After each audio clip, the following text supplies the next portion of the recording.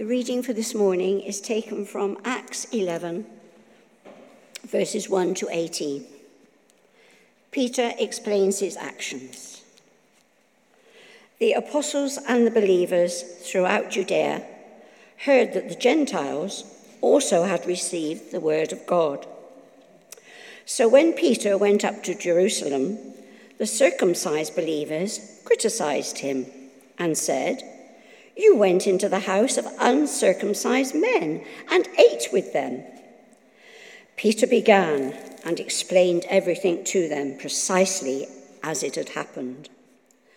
"I was in the city of Joppa praying, and in a trance I saw a vision. I saw something like a large sheet being let down from heaven by its four corners, and it came down to where I was. I looked into it and saw 4-footed animals of the earth, wild beasts, reptiles, and birds of the air. Then I heard a voice telling me, 'Get up, Peter, kill and eat.' I replied, 'Surely not, Lord. Nothing impure or unclean has ever entered my mouth.' The voice spoke from heaven a second time, 'Do not call anything impure that God has made clean.' This happened 3 times, and then it was pulled up to heaven again. Right then, 3 men who had been sent from Caesarea stopped at the house where I was staying. The Spirit told me to have no hesitation about going with them. These 6 brothers also went with me, and we entered a man's house. He told us how he had seen an angel appear in the house and say, 'Send to Joppa for Simon, who is called Peter. He will bring you a message through which you and all your household will be saved.' As I began to speak, the Holy Spirit came on them, as he had come on us at the beginning. Then I remembered what the Lord had said, 'John baptized with water, but you will be baptized with the Holy Spirit.' So if God gave them the same gift as he gave us, who believed in the Lord Jesus Christ, who was I to think that I could oppose God?" When they heard this, they had no further objections and praised God, saying, "So then, God has granted even the Gentiles repentance unto life." This is the word of the Lord. Thanks be to God.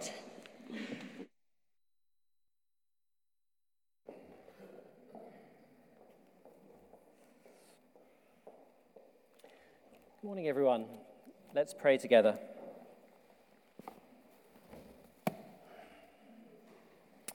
Father God, as we come now to consider your word, Lord, we pray that our hearts might be fertile ground for your Spirit, that you would speak to us in words that we can understand and allow us to accept what you say. Lord, we pray that you would be glorified as we hear your word this morning. In Jesus' name we pray. Amen. Do you remember the catchphrase, "I don't believe it"? I think it was Victor Meldrew, wasn't it? "I don't believe it." Well, we have one of those "I don't believe it" moments in Acts chapter 11 this morning. I wonder if you've ever had one of those. Maybe there were some Liverpool fans the other week who woke up in the morning and thought, "I don't believe it. We beat Barcelona 4-0. Unbelievable." Well, today the "I don't believe it" moment comes from the church in Jerusalem. The leaders in Jerusalem are meeting together. They've got word of what Peter was doing, and they summon Peter and basically ask him to give an account. "Peter, we don't believe what we've just heard. You've gone and eaten and preached with Gentiles." Now, if anybody was going to come out swinging in their defense, it would be Peter, wouldn't it? I mean, he was a feisty old apostle. But it seems that Peter's reaction to them was, "I don't believe it either." So this morning we're going to look at why this issue that we've read about is so important and what the implications are for us. Now, the book of Acts deals with the birth of the early church. We start with just a handful of frightened disciples locked in a room. And by the time we get to the end of the book, the gospel has been spread and churches have been planted all across the Middle East, spanning as far across as Ethiopia and Rome. And Acts chapter 11, in a sense, is a watershed in the whole book. Before Acts chapter 11, the gospel was for the Jews. Afterwards, it's for everyone. It's the turning point when the Jewish Christians accept the gospel is not just for them. To really understand what a theological earthquake this was, you have to put yourself in their shoes. In the Old Testament, salvation came by being a Jew, and the sign of that salvation was circumcision. Others could be saved, but they needed to become Jews and be circumcised. So the rest of the world were unclean, unsaved, and the Jews would have nothing to do with them. So Peter has this vision, and the vision is a sheet coming down out of heaven, and it's full of animals that Peter would have considered unclean. And God says to him, Peter, get up, kill and eat. Peter objects, it's not permitted, Lord, it's not permitted. But he gets this very interesting response. God says to him, what I have cleansed, you must not call unclean. What is God talking about? Is he talking about these unclean animals, or is he talking about people? For at that very moment, the doorbell rings, and 3 men invite him to come to the house of a Gentile, Cornelius, in Caesarea. While God has been speaking to Peter, he's also been speaking to Cornelius. Isn't that the way God often works, speaking to 2 different people, planting something in 2 different hearts to achieve his purpose? The other week I was walking up to church for Thursday communion, and I had my headphones on and I was listening to a sermon on Acts chapter 8, Philip and the Ethiopian. And I came in, I sat at the back somewhere near where Steve is sitting, and Paul was preaching. And what did he preach on? Acts chapter 8, Philip and the Ethiopian. 2 sermons, same subject within the same hour. God's speaking, isn't he? And often he does that to achieve his purpose. Both Peter and Cornelius were listening. And as Peter starts speaking in the house of Cornelius, the Holy Spirit comes down on all those who are gathered. It was just like Peter had experienced at Pentecost. And Peter says this, who was I to withstand God? So this watershed means that salvation is not just for the enclave of Jews, but it's for the whole world. So what does this passage say to us about all this? The first thing I want to think about is that Peter himself never stopped learning. Peter never stopped learning. You'd have thought as a disciple he'd have had his fill, wouldn't you? He learnt faith when he had to walk on the water at Galilee. He learnt humility when he said he would die with Jesus. He learnt remorse when he denied his Savior 3 times. He learnt restoration over that breakfast time on the beach where Jesus says, do you love me? Isn't it Peter who's the one who preaches at Pentecost and the Holy Spirit comes down and 5,000 are saved?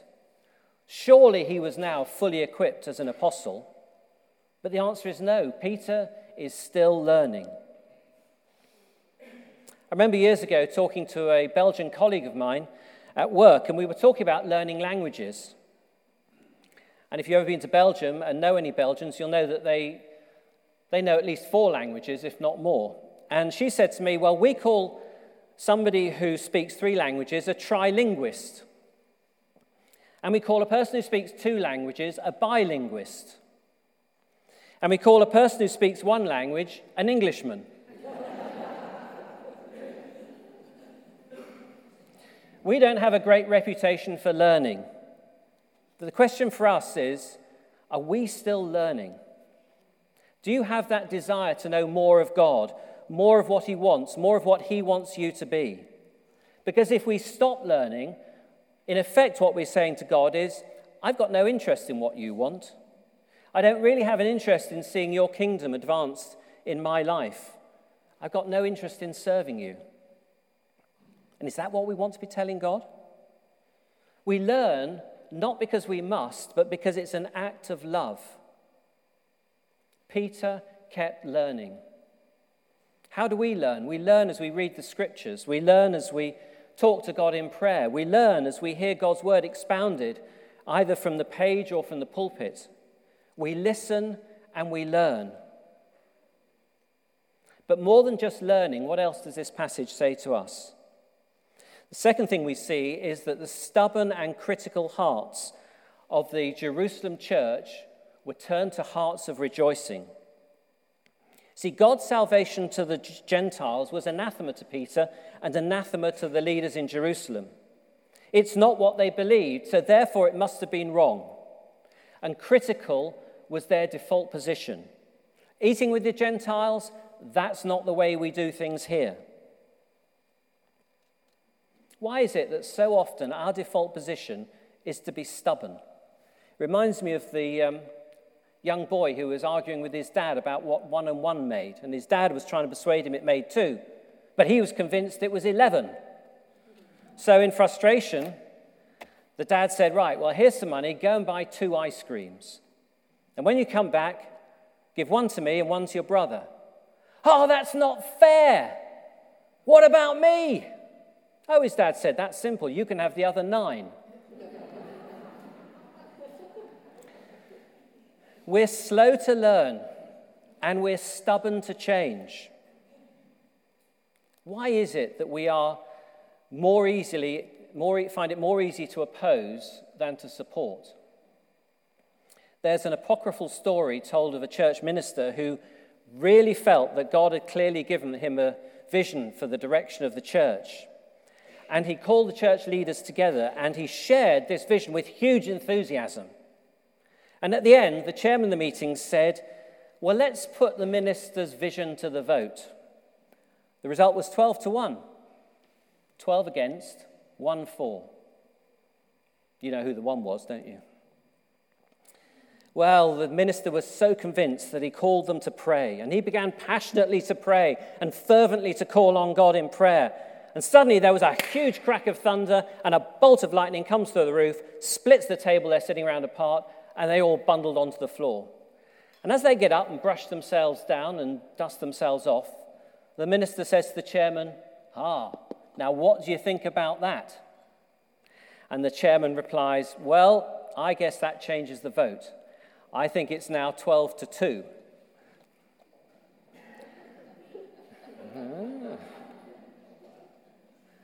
We are stubborn and slow to change.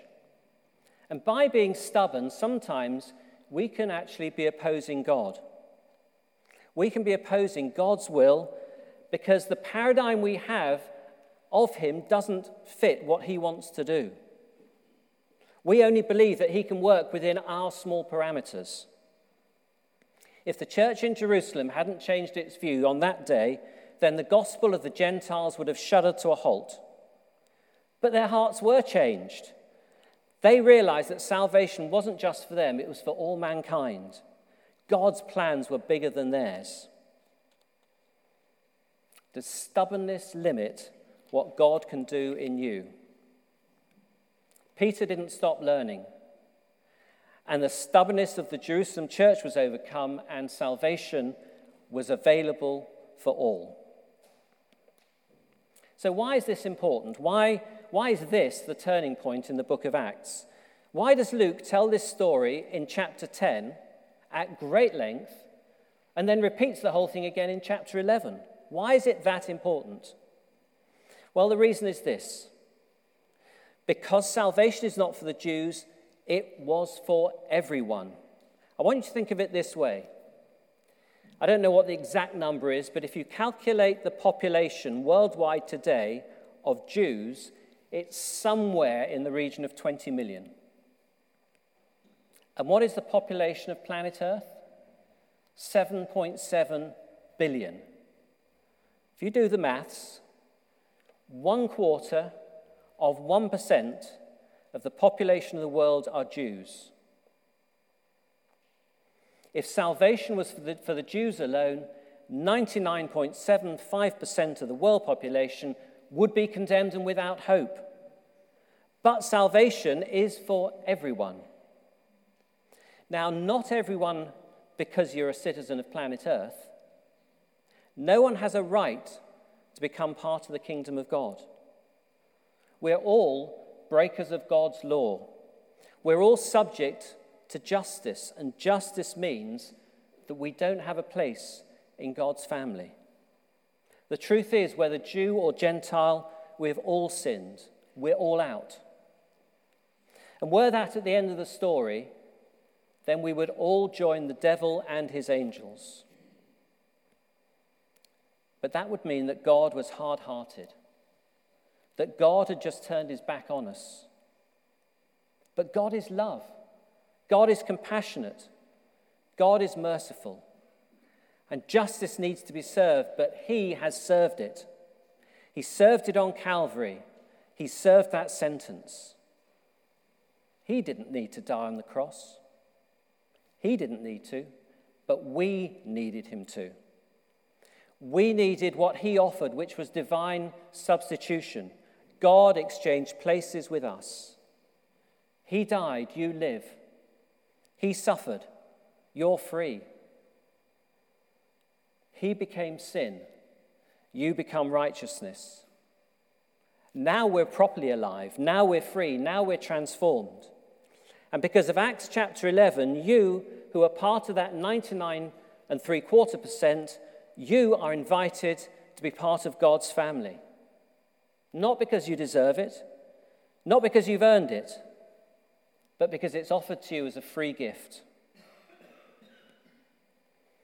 Is your heart open this morning to receive that invitation? Are your horizons big enough to realize that this is what God wants for you today? In the beginning, Peter didn't believe that salvation was for you. And the Jerusalem church didn't believe that salvation was for you. But the question this morning is, do you believe it?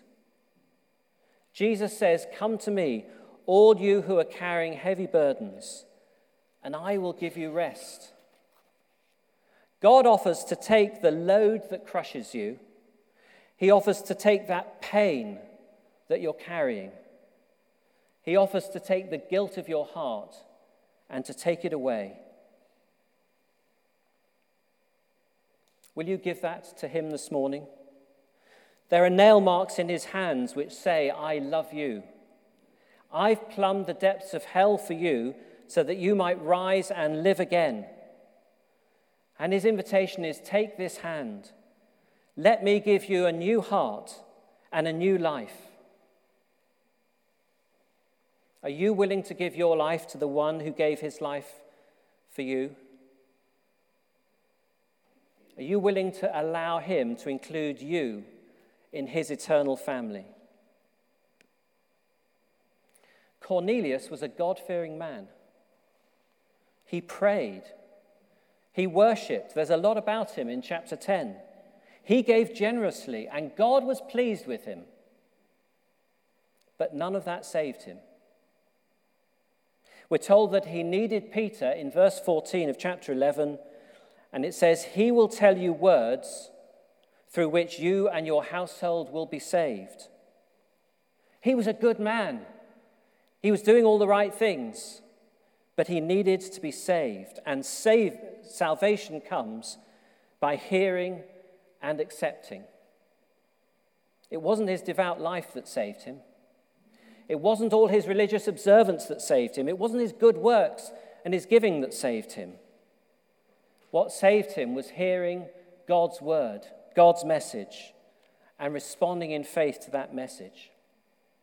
That's what God asks of us this morning. Will we say yes? God is minded that we should be part of his family. And that's his invitation this morning.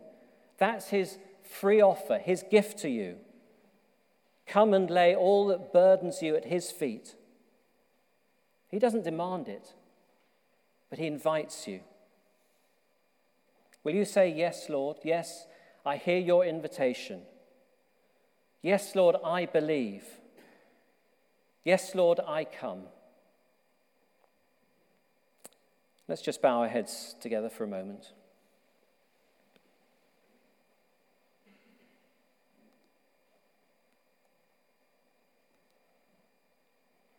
There are two responses to God's call.